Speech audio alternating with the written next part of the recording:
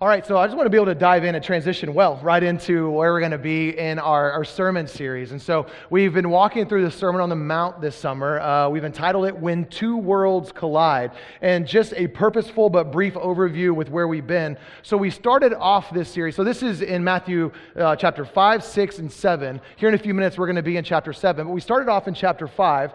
The first three sermons of this series were really conceptual and purposefully so. Jesus was a very high level, talking conceptually about what he was asking his disciples.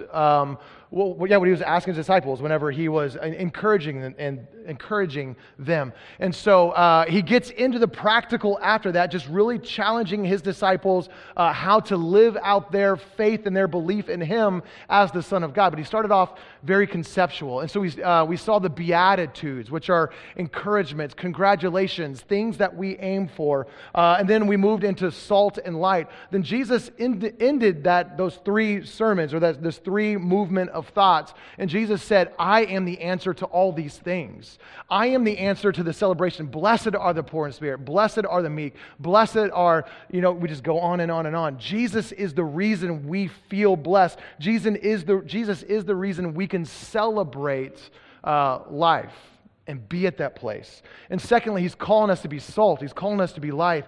And Jesus is the only way that we could do that. And he ends in chapter 5, verse 17. Jesus says to us that he has not come to abolish the law, but he has come to fulfill the law. Now, for a Jew, that had a lot of weighty meaning. For us, we have to struggle a little bit to find out exactly what Jesus meant because we are so far separated from when Jesus wrote this. But what we really get Jesus saying is that all the rules and all the regulations of the past, I haven't come to kick them to the curb to say they don't matter anymore, but I have come to fulfill them. I am the answer to everything. That is key and crucial for us to understand the Sermon on the Mount. And then all the weeks leading up, so we got chapter 5, verse 23, all the way until where we're going to be today, talking about extremely practical things. And Jesus is continuing to say that I am the center of it all.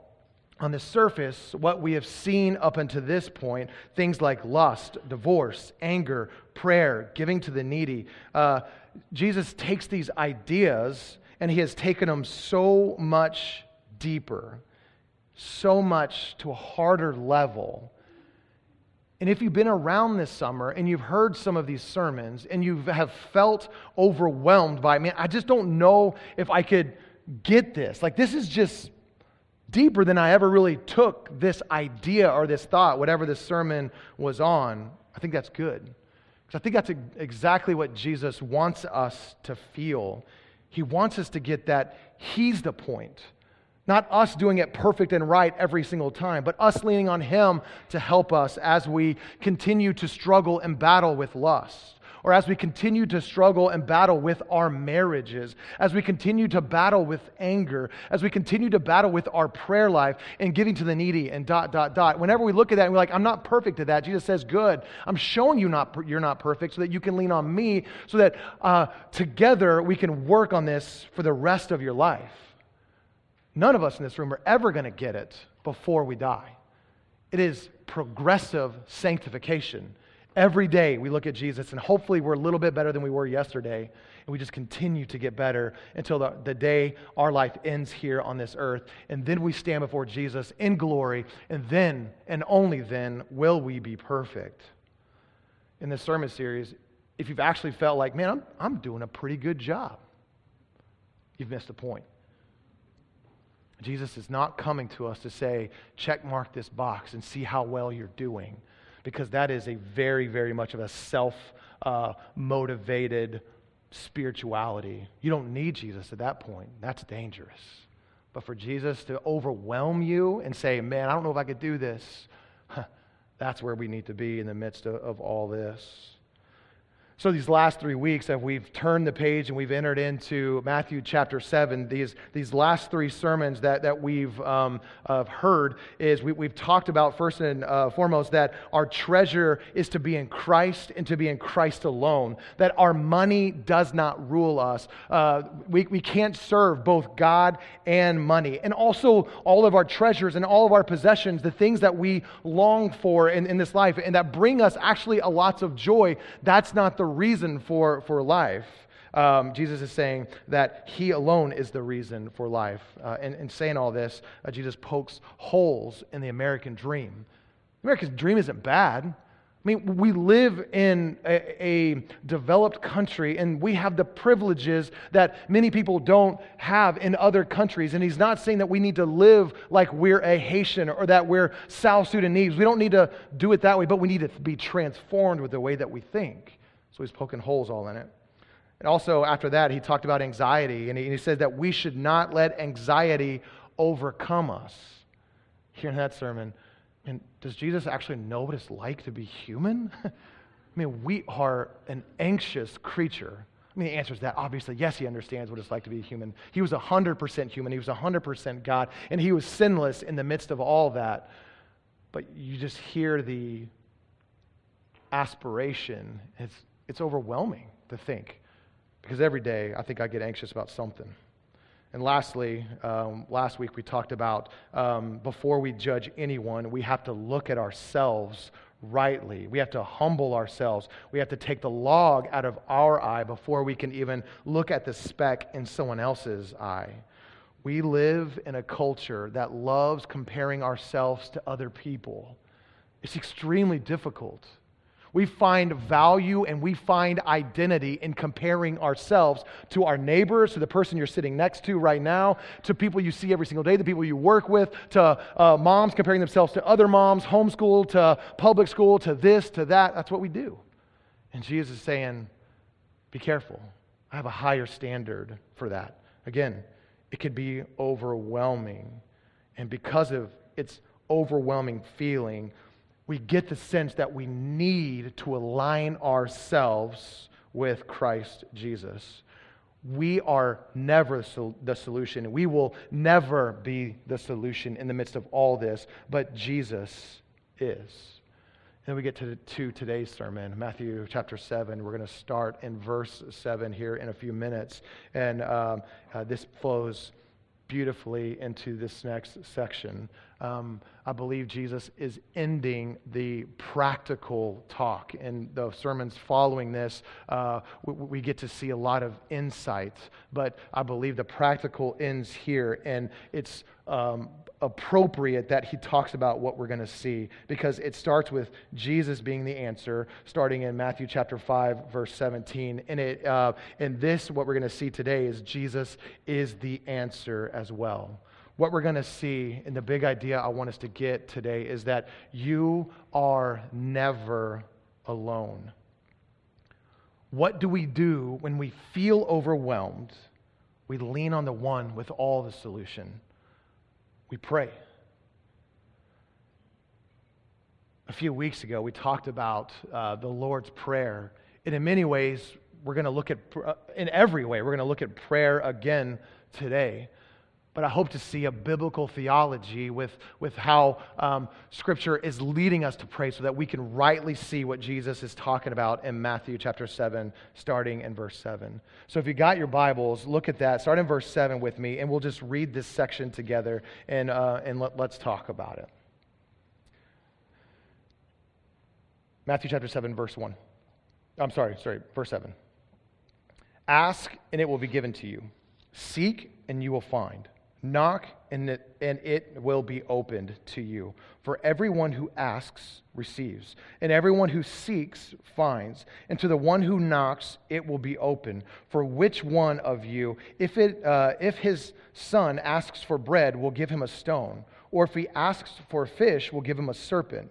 If you then, who are evil, know how to give good gifts to your children, how much more will your Father who is in heaven give good things to those who ask Him? Okay, let's be honest with each other. This passage of Scripture, this could be a very difficult passage of Scripture for many of us. And here's why I say this, is because if we have had to walk through trauma in our lives, if you know God and if you follow Jesus, you have probably spent many, many hours on your knees in prayer, begging, asking, seeking, knocking. We look at passages like this, and we just think this is the secret weapon, if you will, to just get what we want. And so we're driven to the one place that we know, and we ask. But in the midst of trauma, we have ideas on how things should play out, or we have ideas on how we want things to play out, but God does not answer the prayers in the way that maybe you or I want. And so this leads us to just ask a bigger question. What is Jesus really trying to get across with inside this verse? For those of us who haven't had to experience much trauma, we read passages like this and we read it like it's just a good story, and we just read right over it and we just move on. And then whenever our friend is going through trauma, we just say, just pray. It's as easy as that. Just pray. Ask. God says He'll give. None of that's wrong. But we need to know exactly what Jesus is driving us to in the context of the Sermon on the Mount, to say this is what prayer looks like, and here's where our expectations are to be. And whenever we feel doubt sink in because we have prayed so much for something and it hasn't come our way, that we should know that feeling is normal, but that's not from God. And we should know what to do with that. And that's what I hope that we walk together today. So there are 4 things that I want us to see as we journey together to understand prayer, this big idea, this big biblical theology of what prayer is. The first thing I want us to do is walk through and see that God desires to speak to / with His creation. Secondly, we're going to do a quick overview of prayer throughout the entire Bible to see prayer on a bigger, grander scale than what the first point is going to drive us to.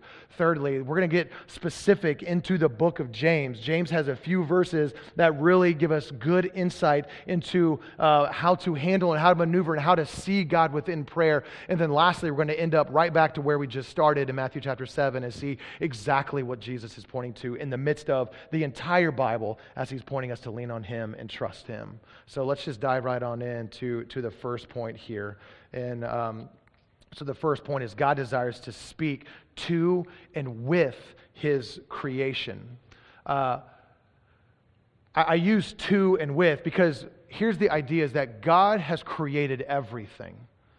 And there is thoughts out there that God exists, that God did create, but God walked away from it all after He created it. That's deism. A lot of our founding fathers had this idea of a deistic viewpoint. A lot of us have this idea as well with the way that we live. Though we wouldn't say that's our theology or the way that we see Scripture, but that's the way that we live, is that God doesn't actually interact with us. But we have to see that God, the creator of everything, doesn't just talk to us. He doesn't just demand and command from us, though He does that throughout all of Scripture. He also speaks with us. He wants to hear from us. He engages with us. And we see this in a couple of really prominent places in Scripture. So God desires to interact with His creation.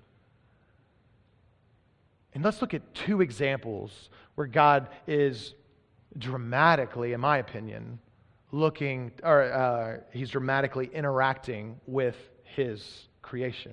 2 people. We're going to look at Abraham and we're going to look at Moses. And we're not going to turn to these passages of Scripture, but there's where they are. You can write them down and you can read them on your own later. But let's just remember the stories. If you know your Bible, you'll connect to this story as I share it. If you've never heard this story before, I hope that you understand as I'm talking about it. But Abraham, in Genesis chapter 18, Abraham has just been reminded of the promise that God has given him, that he will have a son, and this son's his name will be Isaac. Sarah, his wife, they're They're older in age in this story. Sarah just laughed whenever when she heard God say that she was about to be pregnant, because she's like, how in the world, I'm in my 90s, how in the world can I conceive and give birth to a child? So this is the part of Scripture where this is happening in Genesis chapter 18. And so God just reminded Abraham of the promise that he has made to make his descendants as great as the stars in the sky and the sand on the seashore. And then the story turns, and God is going to walk to this place called Sodom to check it out, because he's heard a cry against Sodom, that there are godless things going on, that the people are not worshiping him. And he says to Abraham, I'm going to go to Sodom and I'm going to wipe it out. And Abraham said, well, what we need to know is Abraham's nephew is there, Lot is there, and his family is there. And as Abraham is interacting with God, he said, God, would you please relent from your wrath if you are able to find 50 people? If there are 50 people inside this whole nation that are righteous, would you please pull back your wrath and not wipe it out? God says, okay, I hear you. Abraham's interest is piqued.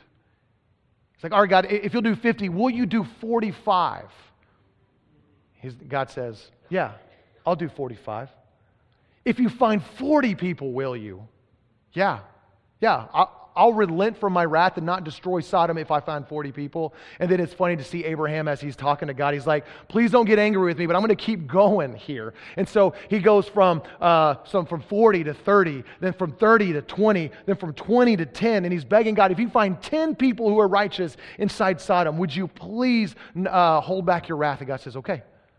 And God goes to Sodom, and the story continues, but that's not the point of what I'm talking about. But what I want to look at is that how God has engaged with Abraham here. Some may say that we have the ability to change God's mind. That is just not the way that God is portrayed throughout the entire Scripture. God is not a finite being. He's not someone that we could sway or that we could convince. He's not limited to what we do. God does what He wants to do, and that is laced all throughout Scripture. So if that's true, then what exactly is going on here inside of Genesis chapter 18? It is God interacting with with Abraham, and saying, I, the creator of everything, am willing to engage you. I'm going to listen to you, and my heart is going to be there with you. I have compassion. I have love. But I also have my righteousness that needs to be upheld. And so that passage of Scripture has encouraged me so much, because I know that God wants to interact with me, the creator of everything that we see that makes us bow to our knees. As you watch the stars in the sky, and as you watch creation around you, it goes, oh my gosh, isn't God amazing? Yeah, He is. And He wants to speak to you and to me. Secondly, we see God interacting with Moses. Maybe you're familiar with this story where Moses is on Mount Sinai in Exodus chapter 32. And as Moses is interacting with God on Mount Sinai, all the Israelites are down at the base of the mountain. And Moses has been gone for so long that they create this golden calf. They take all the gold that they have from Egypt, because they've just fled Egypt. They're in the wilderness. They melt down the gold. They make this calf, and they start worshiping this golden calf. And God gets angry, and He starts talking to Moses on the mountain. And He says in Exodus chapter 32, he lets Moses know what's going on down at the base of the mountain. And He says, I am going to destroy the nation of Israel. I am so angry with them right now. That's the Jordan paraphrase, but that's essentially what he is saying. And Moses says to God, God, do not forget your promise. Do not forget your promise with Abraham, with Isaac, and with Jacob, that you said to them that you were going to make them as great as the stars in the sky and the sand on the seashore. That has been your covenant with them from the very beginning. Do not, God, waste them. Do not wipe them out. And God says, okay, I won't. Did Moses change God's mind? Did God actually forget the covenant that He's made with Abraham, Isaac, and Jacob? Absolutely not. That's not the God that I serve. But God is very intentional with the way He is interacting with His creation. And you and I are no Abraham or no Moses, but we are human beings created in the image of God, and we have the same interaction with the Holy Spirit living in our lives today. and that brings me great hope. So God desires to speak to and with His creation. Taking it more specifically, let's look at prayer throughout the Bible. So what is prayer? At the most basic definition of prayer is just talking with God. Prayer is more than just meditation or a passive reflection. It's a direct communication with the one true living God who has created everything, even us. Prayer can be audible. Prayer can be silent. Prayer can be public. Prayer can be private. Prayer can be formal. Prayer can be informal. I'm not going to pretend like I understand all the facets of prayer that's out there. There are so many churches, Jesus-believing churches, that are more charismatic in their movement, and tongues is something that they speak. I don't understand tongues. I've seen it a couple of different times, and I can't say it's ungodly, but it's a different type of prayer language.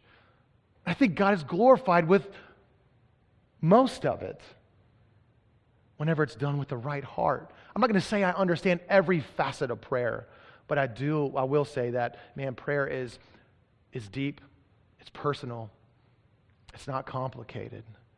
But yet, we hear other people pray, and they pray so well. Matt comes up, and he prays every Sunday. Man, the guy just knows how to talk to God. It's like he's just talking to me. I don't know how to do that. So when it comes to our small groups, we're hanging out with friends, and we ask for someone to pray. We're just like, comparing myself to other people. We talked about that a minute ago, right? We love to compare ourselves to other people. And God is saying, no, it's you, it's me. We're having a conversation. It doesn't have to be perfect. Just talk to me. That's overall what prayer is. And generally, as we see prayer in the Bible, prayer is described as a couple different things. This is not exhaustive. This is just a beginning point with some places in Scripture that you can look up later that exemplify this. But prayer, first and foremost, is just seeking God's favor. It's aligning or realigning ourselves with Him. Prayer is communing with Him, having that relationship with Him, just seeking Him, knowing He's there and talking to Him. Also, prayer is pouring out our soul to the Lord, emptying ourselves before Him. So whenever we have praise and we have thanksgiving, we can't help but keep it in. We see David all throughout Scripture go to the rooftops or to the mountaintops and sing praises to the Lord. That is a prayer language. Whenever we hurt and we got nothing else to give, we lay ourselves before Him and say, God, I hurt right now. Guess what? God is a big boy, and He could take your hard language that you give to Him. As long as you're honest with Him, God can work with honesty. It's when we're lying to ourselves or we're lying to God, that's where things get complicated and difficult. Just pour out our soul to the Lord. He desires it. That's what prayer is. Even more deeply, it's crying out to the heavens. It's laying it all before Him and saying there's nothing greater than the God that I'm praying to. I make other things God in my life, but I have to speak to this God so that I can continue to just realign my passions and my visions with His passion and His visions. It's drawing near to God. It's praising Him for who He is. Our God in heaven, hallowed be your name. Your kingdom come, your will be done. Hallowed be your name. I am not the God of me, you are the God of me. That's what prayer is it is drawing near to Him, praising His nature. It should be putting Him in His rightful seat, in His rightful spot. And lastly, again, it's not exhaustive, but just on the notes here, it's kneeling before the Father, submitting ourselves to His infinite beauty.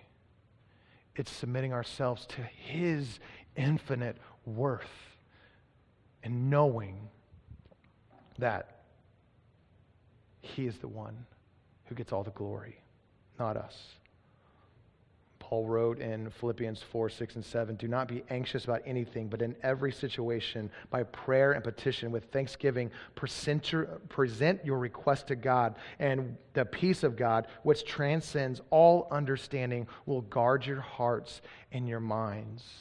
we turn to God in prayer. We don't worry about anything. We pray about everything. And when I say everything, yes, I mean everything. God wants everything brought before him, because he says in 1 Thessalonians 5:17 that prayer is without ceasing. We are always, as his followers, communing with him all day long. Yes, it's appropriate to take a few minutes in the morning to just set everything aside and have a prayer time. We commune with him all day long. It's good before our meals, and it's good before bedtime to set aside and just thank him for the way that he's interacted with us. That is good, but prayer is a continual thing all day long. Is prayer for us mainly then? Just we can't change God's mind? Is prayer for God? I'm going to be honest, I don't know. What I do know is that Scripture calls us to interact with the creator of the universe. So I do. And I've never been disappointed. He's not my invisible friend. He's my God. Number 3. Let's get specific insights now. We see a big picture of prayer, but let's get specific into the book of James. James is a letter written to a church, and he gives, again, just specific answers, mainly into unanswered prayers. Any Garth Brooks fans out there? Sometimes I thank God, do for unanswered prayers. You know? Anybody? Remember when you're talking to the man upstairs. Okay. I was gonna sing the whole chorus, but I'll spare you. Halfway expected you to jump in with me. You let me down. Okay. But James gets into unanswered prayers, and let's just look at what James says to us. So James chapter 4, verses 1 through 3. Man, you could read all the way through 10 and 11 and 12, and man, there's such rich stuff. The sermon isn't about James, but let's just look at a few verses here and pull something to help make light of what's going on in Matthew chapter 7. James says, "What causes quarrels and what causes fights among you? Is it not this, that your passions are at war within inside you? Your desires and you desire and you do not have, so you murder. You covet and you do not obtain, so you fight and you quarrel. You do not have because you do not ask. You ask and you do not receive because you ask wrongly to spend on your passions." What I love here is James doesn't use a lot of words to describe this to us. He gets right to the point, and there's things that we can pull out from this. Why does God not answer certain prayers? If Garth Brooks were preaching this sermon, he'd say, because sometimes that's God's greatest gifts are some unanswered prayers. Our alignment, many times, has numero uno, us, in mind. Not God's glory. Again, what James is doing here is not a formula. It's an insight. It's an encouragement. It's something for us to know and for us to see. But first, what we see here in James is God does not answer because we don't ask. We live in a me-first society. We live in a buckle up your bootstraps and just get it done type society. That's America for us. If you can't do it, or if you're hurt, rub dirt on it and just keep going, right? Stop crying, you'll be fine. And so, whenever I want what you have, I'm either A, going to go take what you got because it's just easier and I can do that. I won't, so no need to lock up your houses, for my sake anyway. Or I'm going to covet what you have. I want what you have, and so I'm going to fight and I'm going to quarrel with you. I'm going to do whatever it takes to get whatever I want. And God says, you don't have because you don't ask. Oh, okay. Whenever I was a kid, I kind of took that as, well then, if I want that Lamborghini, I'm just going to ask, right? Because that's what he's calling us to do. He doesn't quit there. He gets to the second point. God does not answer because we ask with the wrong heart and with the wrong motives, with our passions and our desires in mind. We do not ask. When we do ask, we struggle to differentiate between what we need and what we want. Our prayers usually are driven by what we want, and God knows exactly what we need. Again, driving us to what Matthew 7 is going to say here in a second. It's so beautiful when you see the bigger picture. James differentiates between asking for the furthering our kingdom and asking to further God's kingdom. It is about His glory, not our glory. James uses extreme examples like we'll go off and we'll murder someone, or we'll steal from someone, or we'll just go into fighting, right? But let's get down to the practical and let's get real. And what about the times when what we want may seem kind of selfish, but we don't know exactly what God wants? Maybe it's we have a loved one who is sick and we're begging for God to do something with it. I don't want my wife to die. I can't imagine me living without her anywhere near me. I was gone 3 days without her because she came to join us at water ski camp after a few days. But a few days I was without her, and I feel a little lost. I say a little lost because I'm at camp. I got a lot of things going on, okay. But whenever she's off doing fun things and I'm at home doing nothing, I feel a lot of loss. If she gets sick, if she gets cancer, you better bet you I'm begging God. And if He does not deliver my prayers, it will drive me to a place, it potentially could drive me to a place of darkness. So what is God getting at? How do I know if my heart is selfish or not selfish? How do I make sure that I don't land and end up in a place of doubt when God just chooses not the answer in the way that I've been begging? I want to be honest, I think some of the times, a lot of the times, we don't know what to do and how to pray. And if I'm extremely honest, we are terrified of being let down by God, so we don't pray. If I just don't ask God for healing, He can't disappoint me. And God's like, that's not it. You're missing the point. Remember Abraham. Remember Moses. Remember every other time someone's interacted with me. Remember Jesus saying, when you hurt, I hurt with you. I've gone through it all. I know exactly what you're going through. I come alongside you, and I understand your pain. We have to remember all of these things. Scripture calls us to pray and calls us to trust that God hears us and answers appropriately. Not our desires, but His desires for us. He answers appropriately, even when many times they're unanswered prayers. This leads us to our final point together today. You're not alone. Matthew 7, we're getting back into that. Being a follower of Jesus can be a difficult journey. It can be a difficult journey because we'll find lots of successes in the Sermon on the Mount and what it's calling us to. We'll find lots of successes in lust and in anger and in divorce and all of that stuff that Jesus is talking about. But the things that scream the loudest to us and have the most impact in our lives are our failures. When we do not measure up to God's standards, those are the loudest things in our lives. So, God knew from the very beginning that we would not succeed on our own. That's why Jesus is the answer. And that's why I think prayer is right here in this passage, because He's driving us. He's driving us and reminding us, you can't do this on your own. This is why Jesus is so important, because He is the answer to all of life's unknown questions. He says, ask, and it will be given to you. Seek, and you will find. Knock, and the door will be opened. Let's just look at these three things, exactly what's going on here. Again, this is not a formula into prayer.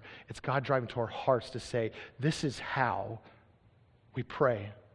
and how we expect. We ask.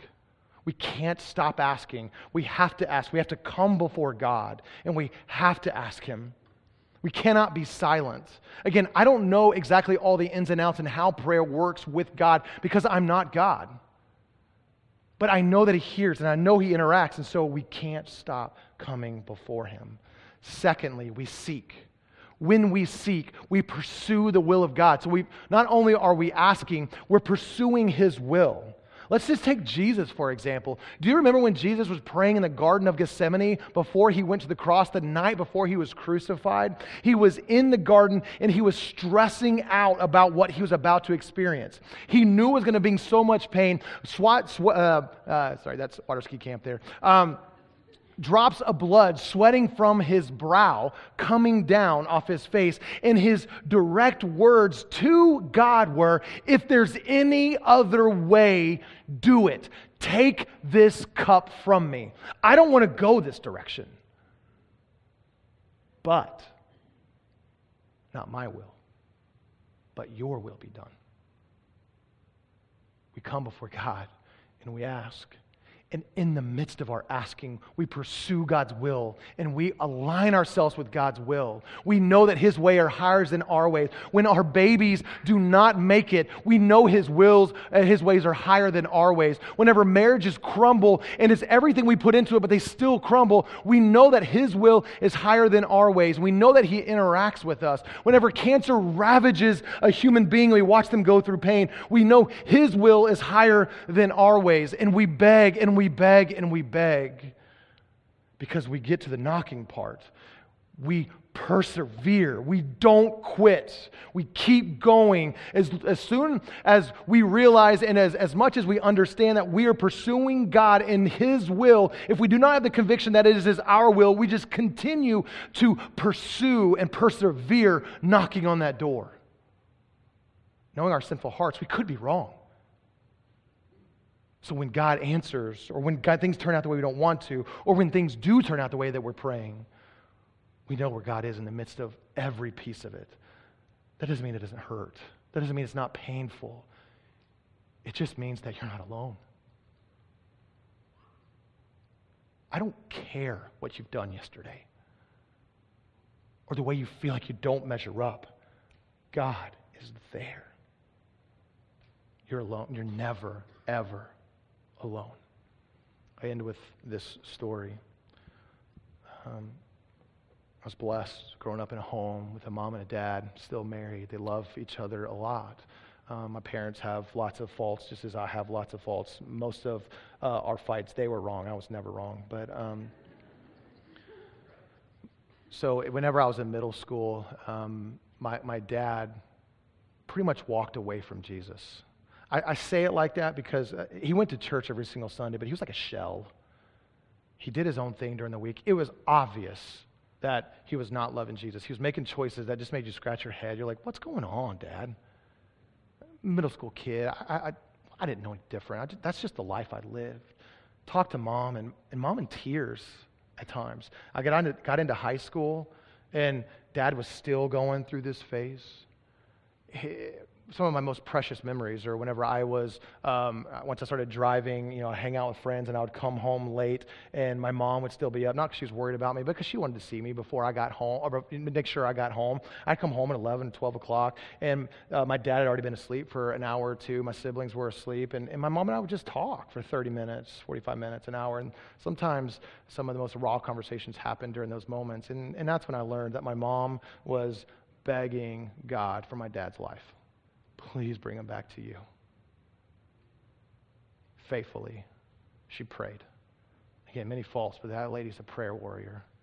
Faithfully prayed for 4, 5, 6 years that my dad would come back to Jesus. Never gave up. Never stopped being hurt. Never scolded him. Never humiliated him. Loved him. 6 years later, Dad came back full force. Dad's loving Jesus, leading Bible studies. He's preaching on mission trips. My dad can't talk. It's interesting. But man, it's so fun to see. Perseverance. Don't give up. Don't give up. I want to lead our time into communion and just say, many of us in this room, we've given up. Prayer's not something that we're accustomed to because we've been hurt, or we've never been trained, or we've never been taught how to pray. But no, all the things that we've heard up in the Sermon on the Mount at this point, ask, seek, knock, come to Him. Don't give up. If you and I, the evil ones in this relationship with God, if we can give our children good gifts, how much better gifts is God going to give us in the end? Use this communion time to reconnect with Jesus. I'm going to ask our ushers, whenever you're ready, to come forward. So in Scripture, Jesus calls the church, us, to come together and take communion regularly. We got the bread that represents the body of Christ broken for us. And we have the juice that represents the blood of Christ shed for us. Use this time as a realignment with your Savior. Our ushers are going to pass out the bread, and a song's going to be playing in the background. So as you take this time, I would encourage you to just connect with God. Be honest with Him with where you've been, your feelings towards Him. Confess it, and allow Him to just engage with you during this moment. Ushers, if you could pass the bread, please.